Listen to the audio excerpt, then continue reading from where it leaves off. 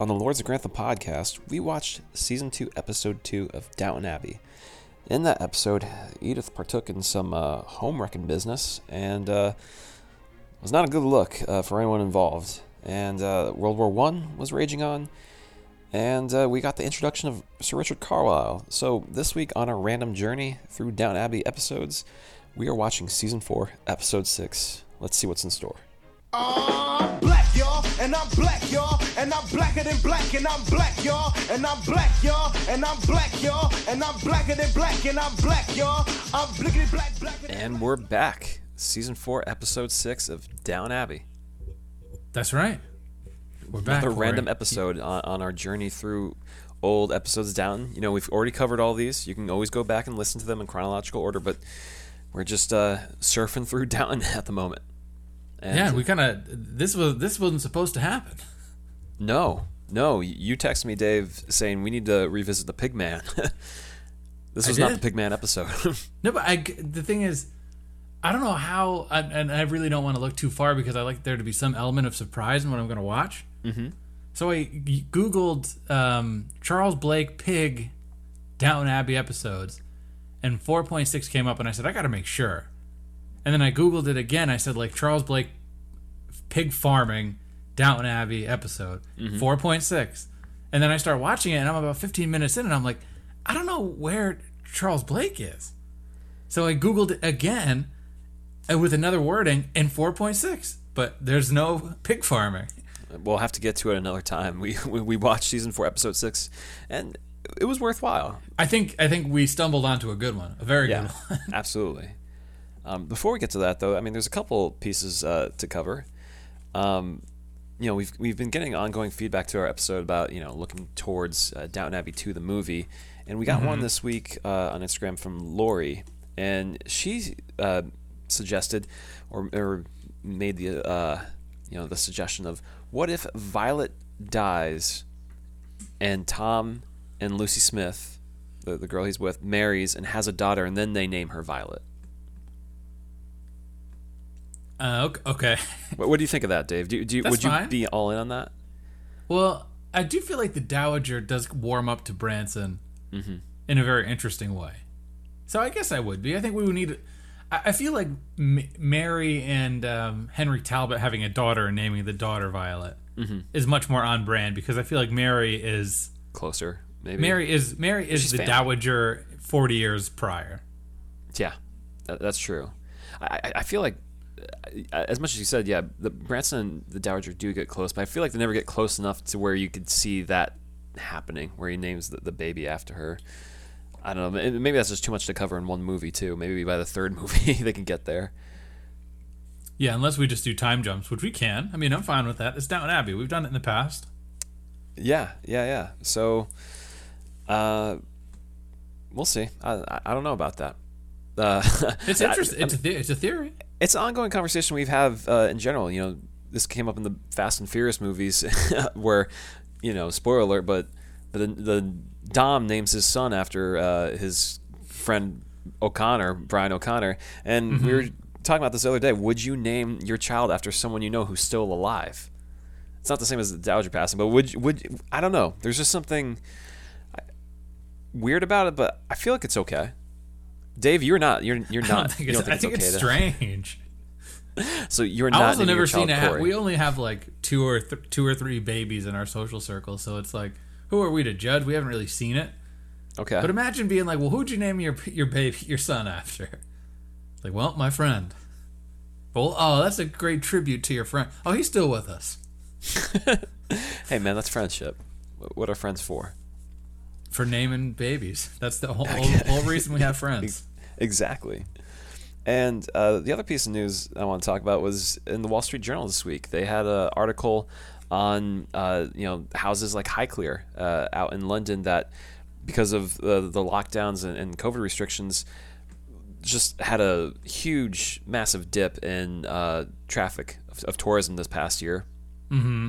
And the story pretty much covered that these people who own these lots, these huge pieces of land and these nice houses, were left alone and to themselves to clean it up and try and do some upkeep on these houses, which is kind of a humorous situation to think about. You know, you don't have any Carson or Hughes or anyone around to help you. They're literally having or Louis. I think they did mention their butler or the house person in the article, but not as many hands to help out with keeping the houses up to date. So a lot of just dusting the bookshelves manually on their own. They and mentioned. what is that? What are these possessions to these people? You know, in reality. And I think this is a good episode to talk about what do these possessions mean to these people. Well, Dave, you called it out from the article, but one of them is, you know, a urine bottle from World War I that they found. What does it mean? I don't know. They have it in their possession. That wasn't Lady Carnarvon. That was another. That was another house. Another house. But either way, I mean, I feel like the impression that we've gotten about the Carnarvons in particular is they're smart and they're like industrious. You know, the fact that Downton is at their house is great foresight from them to keep their legacy going.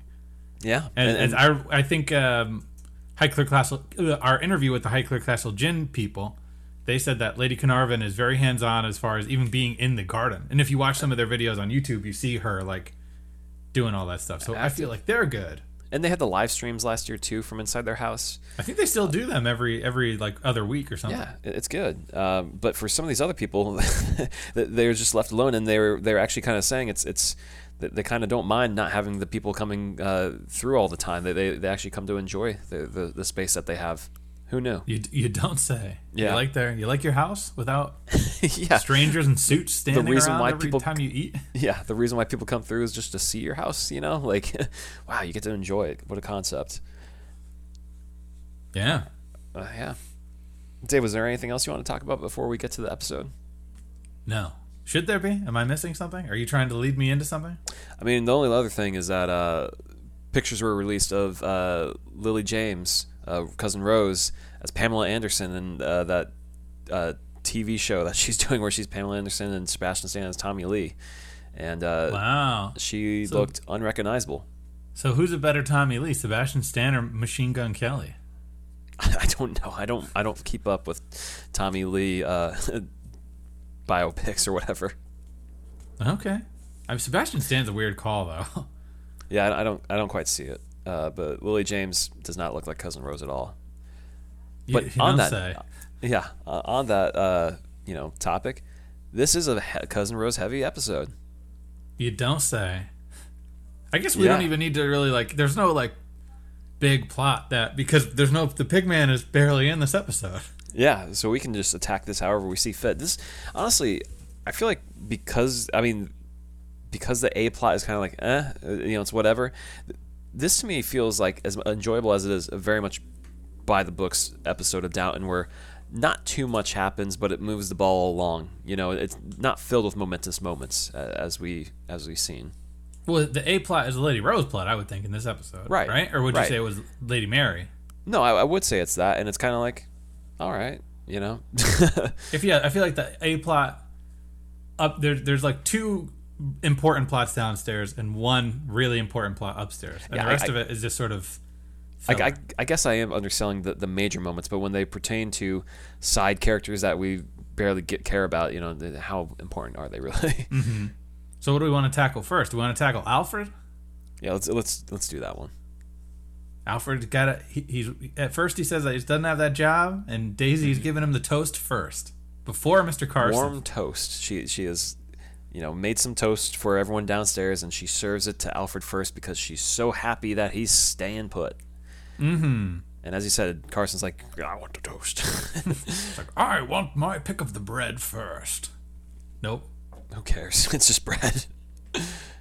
But then we see that he gets the letter like a scene later that he's accepted. Yeah, he finished like 5th in the cooking class, so it was good enough. Whatever he made. He finished 6th, and the guy who was like 4th couldn't go, so he got the bump. Right. That's what happened. So Daisy goes from being happy that he gets to stay and trying to cheer him up with giving him toast and stuff to now being down the dumps because all of a sudden Alfred has his calling. He has to get going. And who does she take it out on? Everyone. Well, who did she take it out on? Ivy. Ivy. Yeah, poor Ivy. I don't think Ivy deserves this. Rough episode for Ivy. Oh yeah, not a great Ivy up. She cites Ivy as the reason why he's leaving. That she's the one who drove him away. Yeah, because she wanted Jimmy instead. Mm-hmm. He wanted to leave, and if only he wanted Daisy, he would have been fine. If only he knew what he had. Not a very mature way to think about things. She's a child, man. What do you expect out of Daisy? She got to be in her early 20s at this point. I don't know, man. They play fast and loose with her age, so. She's like a Simpson. She's perpetually 18 or 17. Might as well be with the way they treat her. But yeah, Alfred is heading on his way out, and we just say before he leaves, he wants to let the Crawleys know how he feels about them. Yeah, and he says a very nice thing, and he says Mr. Carson was, what does he say? A kind and wonderful teacher. And Mr. Carson's kind of like, Yeah, Carson's like, come on, man, don't do this in front of me, man. Don't embarrass me in front of the people. And they take it well. Robert takes it well, although he's kind of like, I don't know what you're trying to do here, but yeah, man, thanks.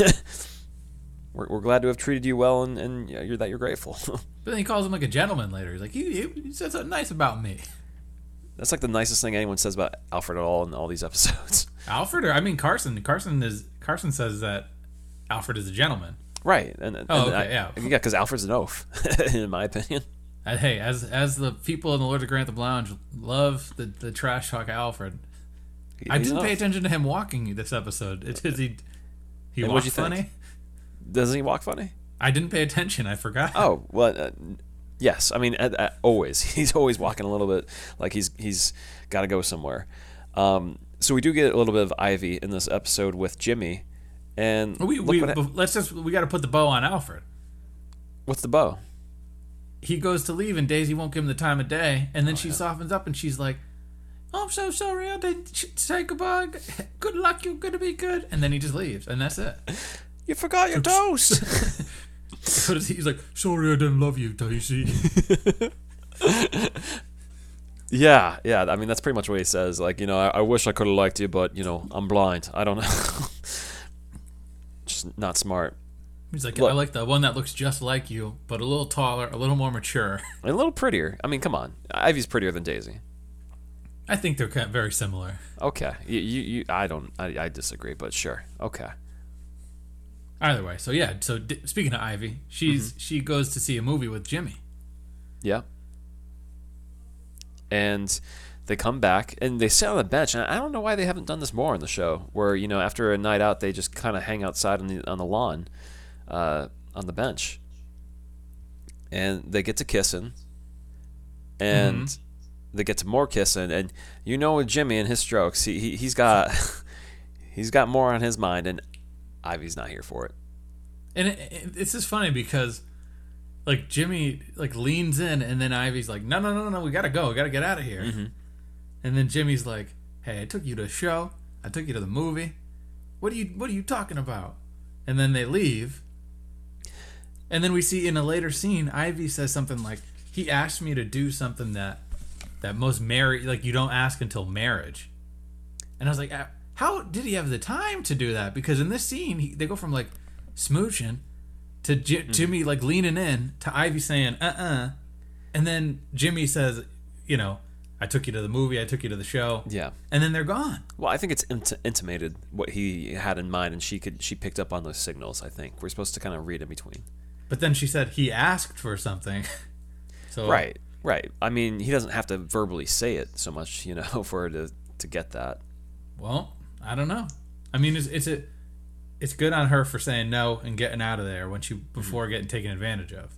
For sure. But the one thing I will say on this though is, they've been playing hot and cold for a good season and a half at this point. So it is kind of funny to me how, we do kind of just see him going for an extra kiss, lean a little harder, and all of a sudden she's like, no, why are you thinking that? And it's like, I don't know why he'd be thinking that. Maybe just a past season and a half of build-up. I don't know. You don't say. Yeah, so... Yeah, didn't work out for Jimmy this time. He'll get a stroke in another time, I hope. We know he will. He absolutely will. But Ivy, she's kind of left to just settle and feel bad. I'm sorry for her. I feel sorry for her. I feel like Ivy gets a bad look this episode, and it's unfair but it's not reflective of Ivy because I think Ivy takes the high ground in this. Oh yeah, yeah. It's just unfortunate to be put in that position. Similarly, let's get this out of the way. Anna and Bates. Yeah, we are in the back half of the Mr. Green situation. It's still kind of unclear if Bates knows exactly what happened. He knows what happens, but I don't know if he knows that it was Green. Right. That's what it is. But Anna's back living in the cottage with Mr. Bates. And they say, let's go on a date. Yeah. But before they go on the date, though, we get the classic line of, she asks him a penny for your thoughts. Iconic. And he tells her you'd pay twice, than that, a penny for your thoughts, because your husband is a brooder. And brooders brood. He's sitting on the stairs, too. He's like got his hand on in the dark. Looking into the sky. Yeah. Imagine that's your husband. You're like, hey, what do you think? And he's like, I'm not going to tell you. It's just who I am. Yeah. Figure it out. You know me. Hey, the Lords of Grantham Lounge were very much in the world of when we asked why is Bates the way Bates is, or is Bates attractive if you're a female? The answer was yes, because brooders brood. If you're into that kind of darkness, yeah, he's got it in spades for you. Anna's into that kind of darkness. Absolutely. I mean, they go home together, and we see a pitch black room lit by this furious candlelight. And we see his horns. Yeah, they emerge. Yeah. But he suggests, let's go get some dinner. This will kind of help them forget about things. Yeah, they said they need a reset button. Just let's sort of start over. And I don't know where this restaurant is that they go to or how they get to it exactly. It's the rare dinner outing. Well, it's not far, but it's a little fancy. Yeah, it's a little bit outside their village because it's a little ritzy. And it's ritzy to the point that it's like an SNL sketch. There's just a doofus maitre d' who won't let him in. Right. Even though they made reservations, their kind's not welcome. He literally steps behind the podium and looks Anna up and down and says, I think you don't have a reservation. Yeah. And he says, you don't have a reservation because we're full because Lady Crawley, Lady Grantham is here with the squad from the hospital. The rare outing of a Grantham from their household. And then Cora comes over and she's like, what's up? Yeah. Let's get them seated, right? Well, he's like, well, do you actually know these people? And she's like, yeah. These are my staff. This is the man who dresses my husband, sees him in the nude daily. This is This is the one who dresses my daughter. Sees her in the nude daily. Of course I know these two. And yeah. Might as well have seen me in the nude. And how about you, sir? All right then. I feel like this is this dude the Jolo Trulio from Brooklyn Nine-Nine forgot to catch his flight to play this bit part. Yeah, no, I can see the similarity there. So yeah, he sits them down to dinner and they have a evening out and doesn't stop Anna from crying at dinner. Yeah, she's like I can't handle this because she's still in a very rough emotional state. And she said that she feels like every time Bates sees her, he sees all these imperfections and the fact that she's tainted by this experience that she had. And Bates has another iconic line here. I didn't copy it down. What does he say? Every time I remember what you went through, I want to murder. We've all been there. I don't know if Bates should be saying these things, period, because he's been in jail for murder. He was convicted for murder. Yeah. Say it a little louder, This is an instance where Anna should just say hey, brooder, go brood. Don't say it out loud. Brood. It must be one of those things where he's feeling himself, where Cora let them into this restaurant. They can get away with murder, so he might as well just say it. It makes me want to murder. They can't get away with it because Cora overhears him and then says it later. She's like, I heard about the Bateses. I know something happened and it really stressed. I feel so bad for them. Yeah. Yeah, and that's pretty much them this episode. Yeah. But that Cora overhearing that and saying it brings us to Baxter and Barrow. Right, which is a pretty thin plot line, but one that carries on throughout the season where Barrow threatens to reveal Baxter's dreadful secret. That she stole some things, I think, at some point. And she her ex or Yeah, a man forced her in to her do life. that. So Barrow commissions Baxter to find out more about Hughes's secret, but along the way she finds out the other secret that Cora shares with Robert about Anna and Bates. Yeah, and well, the other secret is there's a band playing, which is a great moment when, Barrow's like trying to see like, oh, what is Lady Rose doing down here? What's the secret going to be? Like, what could it be? And it's the Truly most basic thing that ever happened. Well, and you see it in relative. Barrow's face when cousin Rose comes down and says, "Hey, there's a band playing tonight, so like you got to be cool, be nice, keep it on the DL." Takes the wind out of Barrow's sails. Yeah, nothing juicy. I feel like Barrow without O'Brien is the departure of O'Brien where we start to see him change. Do you think?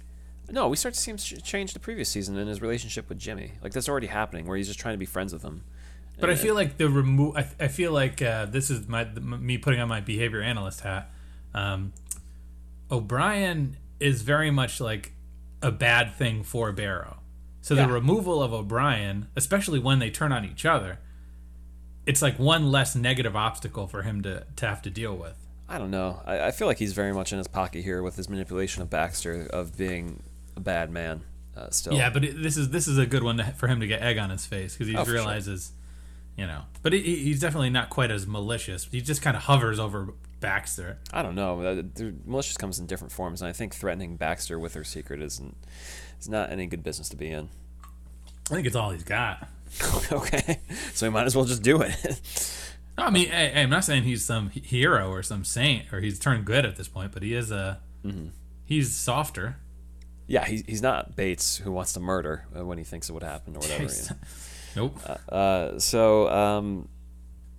Other stuff going on downstairs is Mosley's just popping around. Yeah, here's Alfred's gone. He asks Carson. He says, "I'll take the job." Carson's like, "You said no before. Not gonna offer it. See ya." Last week on this show, you said you weren't interested. He just said last week on Downton Abbey. Mosley showed up. I don't want the job. I'll see you later then. All right. Yes. Yeah. So Mosley's We have like 18 scenes of Mosley being like, "Can I work here now?" Yeah. No. And Mosley has a fair point. He thought Carson would have respected his pride that, before when he asked him, he thought things were going well for him. He could do without Down. But apparently Carson doesn't have respect for that. And he's complaining to Hughes and Patmore. And then he just starts to kind of cry in front of them. And Hughes leaves him. And he's just... The scene abruptly ends, but he's just probably sitting in that room with Patmore there crying. And Patmore just staring at him. Yeah. Old Joe Mosley? You think so? Yeah, it's a pretty sad sight. Yeah, it is a sad sight, but then Hughes offers him the job of serving the servants. Right, because it's going to be a busy night, so he'll give them tea to keep them on their toes. And this Carson is just like, "Look, I'm done. I quit. You can I can't come do back. this anymore." Yeah, you can work here. And then they have a moment upstairs where he's serving food, and Robert asks Carson, "Can we still call him Mosley?" I think the Dowager says that because she's like, what do we call you? Not Joseph. No, I think Robert also asks it, and Carson's just like, "Yes, I don't see any issue with it." Mosley's like, "Really, man? Come on. Call me Joseph." Give me some self-respect. Said, "Hey, Joe." And then Carson's like, "No, you just better be grateful that you even have a job. Now kiss my butt."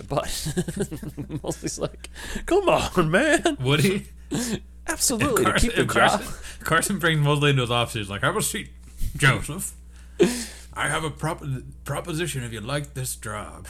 And he just pulls down his trousers. He says, "This is your shot, man. One opportunity to see everything you ever wanted."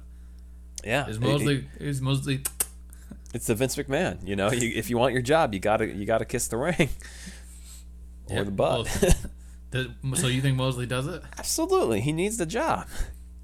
I mean, statistically, it's really not that much worse than laying tar and working on the road. The stuff he was doing earlier in the season, absolutely not. Yeah. He was on like the equivalent of TaskRabbit in that time. He's like doing whatever he can. Yeah, and he makes a clown of himself in many other ways anyway, so I'm sure if he had to kiss a butt or two, he'd have done it. Anyways, what else is going on downstairs? Is that the majority of the stuff downstairs? Yeah, I think so. Yeah, I mean, yeah. Let's transition upstairs.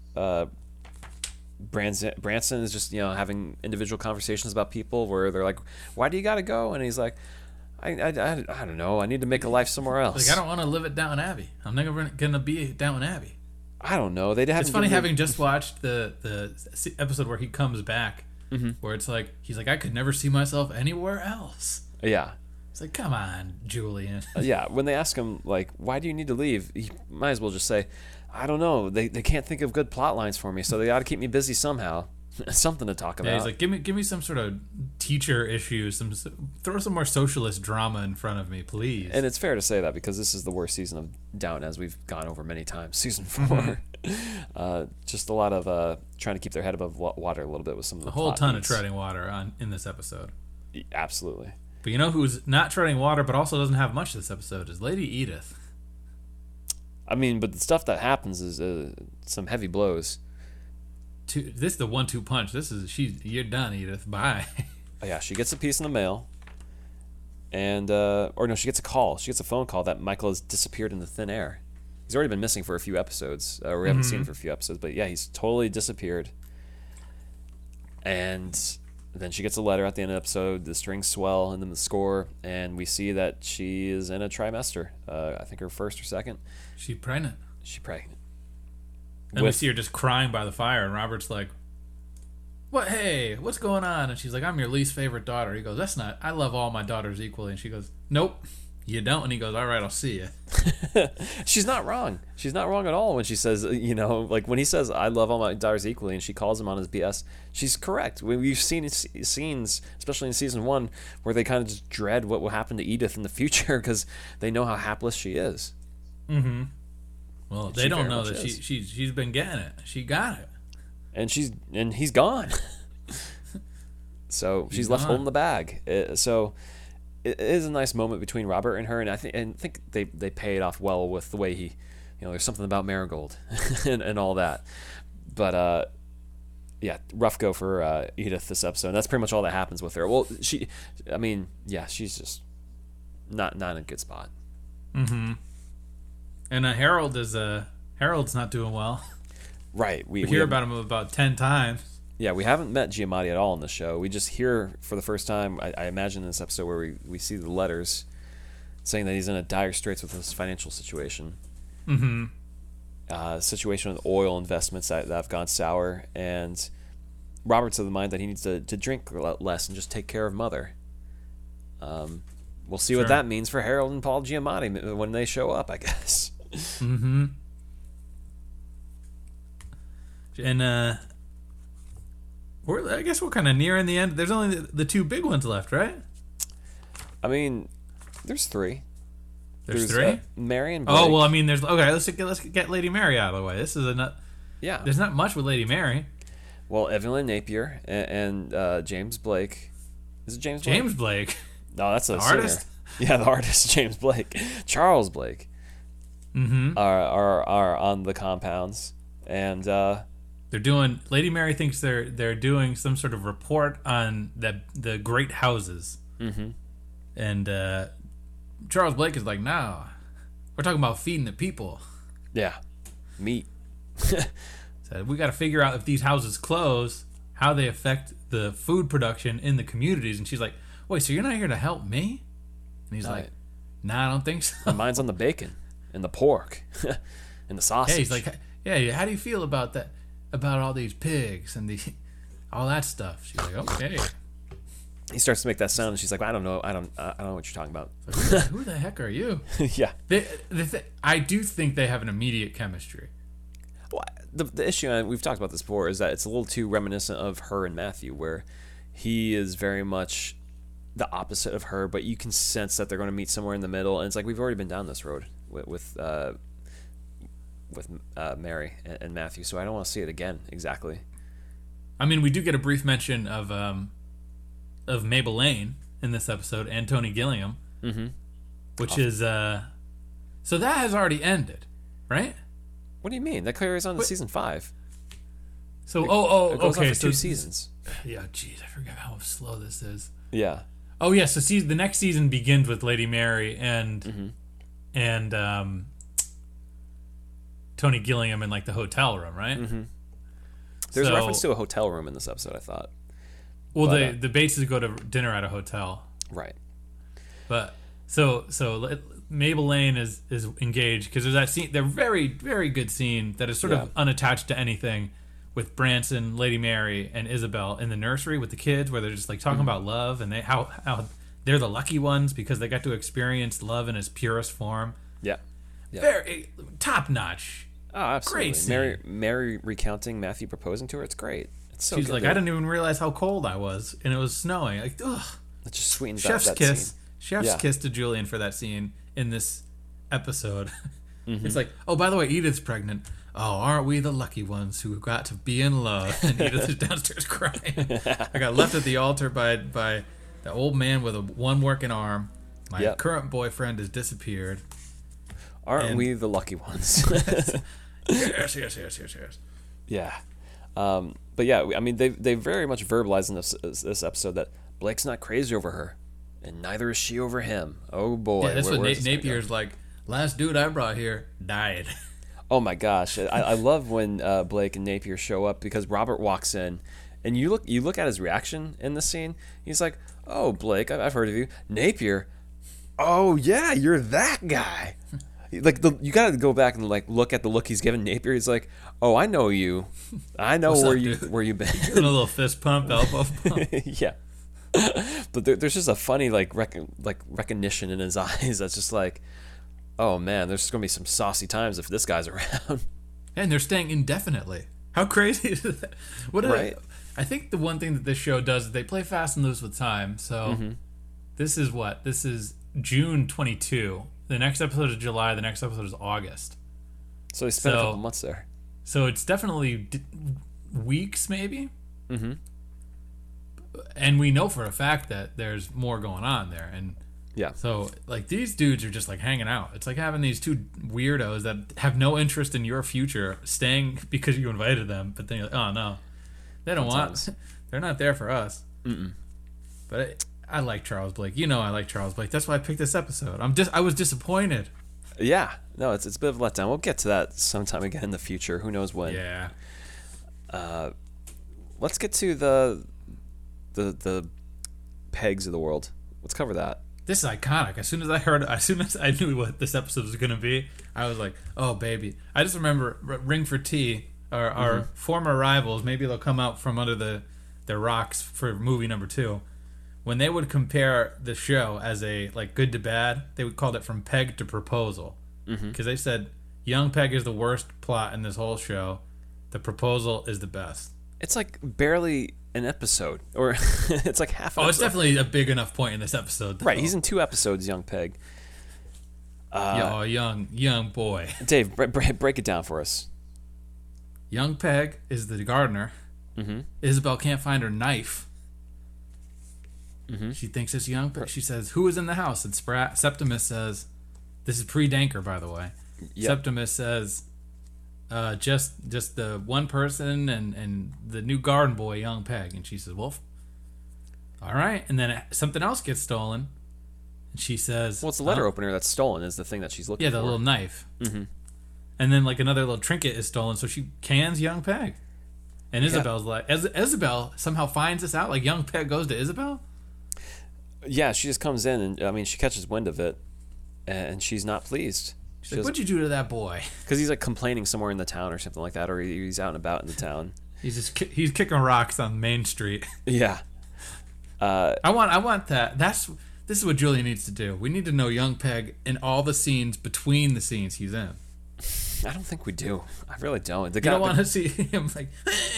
He's not a gifted actor. Me. He's I think he is. We don't know his true gift. What do you mean? Do they allude to a true gift? No, not the actor's true gift. Okay. We know his range. I mean, and we may never. Let me just recount to you, Dave, the actor who plays Young Peg. Did we do this the last time? Yeah, too? his acting credits on IMDb. Okay. 2 episodes of John Peg in Downton Abbey. An appearance as Ralphie in The Rise of the Foot Soldier 3 in 2017. So there's a 4-year gap between that and Downton Abbey. Did you see how far down the cast Ralphie is?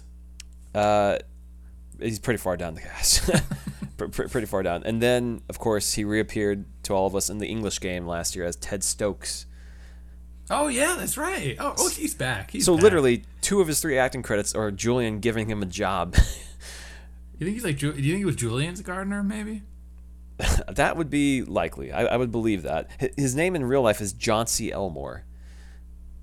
Let's get him on the pod. Is he on Instagram? I'm sure it wouldn't be that hard. The guy is probably looking for work. I don't know. I don't know, man. He does what he can with this underwritten role. Anyways, Dave, are you really trying to look up his contact information right now? Oh, Chauncey. Joncie. Yeah. What do you think I said? Like John C. Riley. John. No. It's just Chauncey. Let's get him on. Okay. Yeah. Well, let's try and contact. He's on the gram. Guess how many Instagram followers John C. 5,000. Elmore has. 5,000? Let me just click to see if this is really him. 5,000, what you say. John C. Yeah. 330. 330. Young Peg. Wow, he's got less followers than us on Instagram. John C. Elmore. Yeah, this is definitely him. He's got less followers than our Instagram account. This is absolutely him. We gotta follow him. We need to get. Yeah. All right. We'll look into it. And he has a post from July 4th, 2020. That's him from Downton Abbey. All right. We'll look into it. Okay. We'll leave it as is. But anyways, let's get back to this episode. So yeah, the Dowager believes he took a knife. She fired him. Isabel chastises her for it. You know, it says that the Dowager just goes on about things, and puts too much emphasis on objects and not the human life. Mm-hmm. She comes back around, Isabel, when the Dowager's not there, finds the knife, and thinks she does this obnoxious thing where she pretends to, like, faint a little bit and asks Sprat if she can sit. And then she snoops and finds the knife. Yep. And gives it to Sprat. And then she comes back with Dr. Clarkson. Yeah. Trying to be like, look, I brought backup. And I imagine Dr. Clarkson's like, no. I don't want nothing to do with any of you. You guys have put me through it. Yeah. And the thing is, she thinks that she's got the Dowager caught out, but she doesn't. Oh, the iconic moment. This is so good. This is excellent. Because when Isabel confronts her, the Dowager's like, oh, I already took care of it. Go fetch young Peg. And you see Isabel's face. This is a pro wrestling moment where you're like, oh. Yeah. Should have seen this coming. And he comes in without any shoes on. Yeah, because Sprat doesn't want him walking around on the carpets. Mm-hmm. And yeah, he's got his job back and everything. She told him it's a mistake and everything's back to normal, and that's the end of the plot line. Yeah, we just see somebody else with egg on their face. Yeah, Isabel's just put in their place, yet again by Lady Grantham. Mm-hmm. And that's that. Enjoyable plot line. I don't think it's the worst. I think it's fine for what it is. Oh, this is great. This is a great one episode arc. Aside from bringing Dr. Clarkson in, it's great. Oh yeah, she does bring in Dr. Clarkson to have her back, which doesn't really help out. He's like, well, I don't know. What if he did steal it? He's like, but don't put me between this. I don't want anything to do with you too. I love how Isabel kind of just uses Clarkson there completely. Anyways, though, but I mean, this is just true to season 4. Julian was busy. He couldn't give his full attention to the season clearly, and he was booking week to week, and he had to plug something in. And I'm glad it was something enjoyable like this and not awful. So yeah, give Johnsy some work. Absolutely, give him some more work. Give the man work. Do you think that Johnsy had a 1-episode deal, and then Julian was so impressed he was like, "Bring him back. Let's jobber of the week." Yeah, one more round. Anyway, so yeah, Rose. Back to what we were saying at the top. Rose is going to throw a party for Robert's birthday. Mm-hmm. She's getting a band. Yes. And wait, so this is June, you said, Dave? This is episode 6, June 1922. So you're telling me Robert has a birthday in the month with us? He shares it with us too, Dave? Of course. You knew that. Incredible. Perfect. Yeah, so everyone's to keep it a secret, and then midway through the episode, Robert's like, "So what about my birthday? What you guys doing for it?" And they're like, "How'd you know?" Mm-hmm. Oh, because someone in the town had loose lips about it, I guess. Well, I mean, he knows something's going on. It's his birthday. It's his big one. No, He's but turning he 35. hears from someone. They couldn't keep it secret. Well, but- he doesn't know it's a band, though. Right, he doesn't know the details of it. And So- I mean, everyone knows it's a band, a nightclub band, but nobody knows. Uh-oh. Yeah, what kind of nightclub? Yeah, because Jack Ross shows up downstairs, and then Carson immediately fumbles over with his teapot. I forgot this was how we are introduced to Jack Ross. So I was like, oh, yeah, whoop, whoop. I was How fired we're up. introduced to him. We know who he is at this point. Oh, yeah, but we haven't watched these other episodes. Oh, yeah. So very much I haven't so. seen Jack Ross in a long time. Mm-hmm. He walks in, he says, I'm black, y'all. And Carson tries to play it cool, like, we're progressive here, yes. And Jack And- Ross kind of rolls with it. He's like, yeah, okay, whatever you say, man. I mean, it's to be expected back then, and, to their credit, everyone, is like, oh, this is unexpected.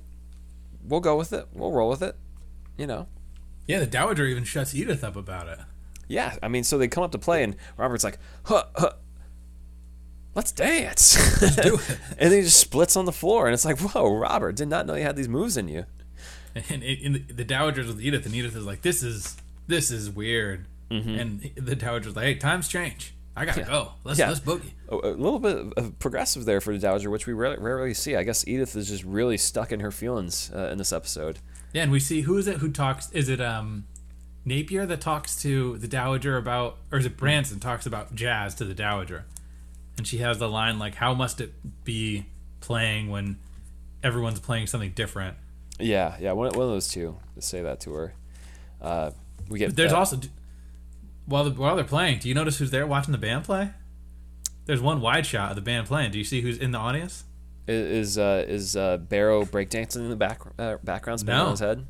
There's someone very special, some very special female character watching the band play. I did not see. No.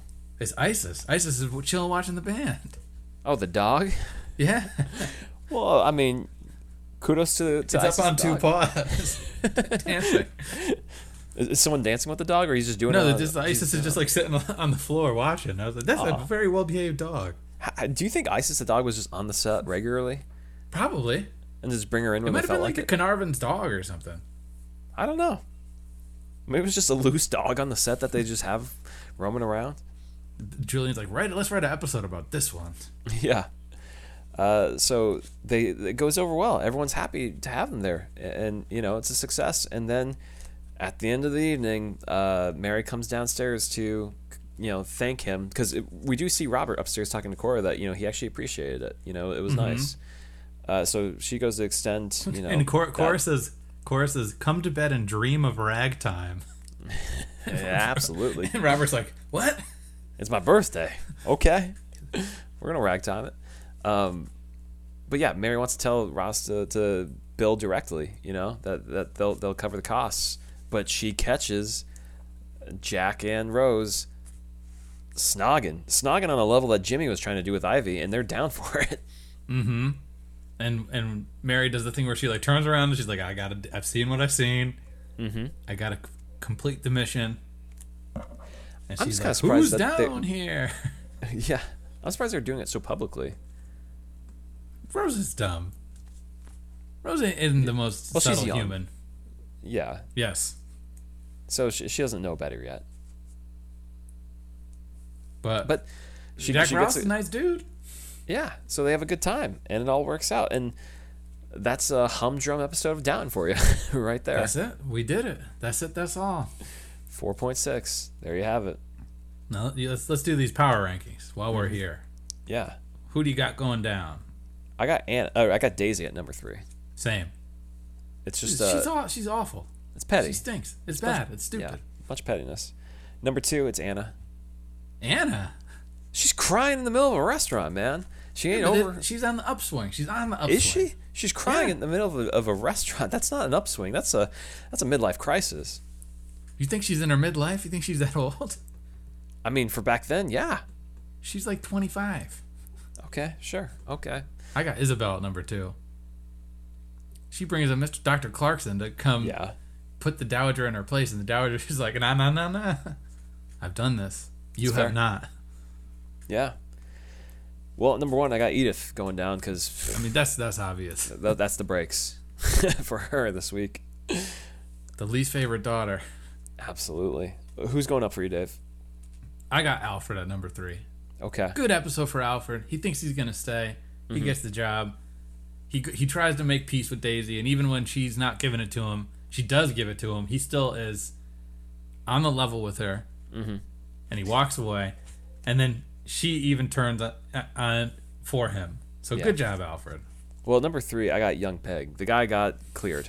He got his job back. And I think- Hey, yeah. Chauncey.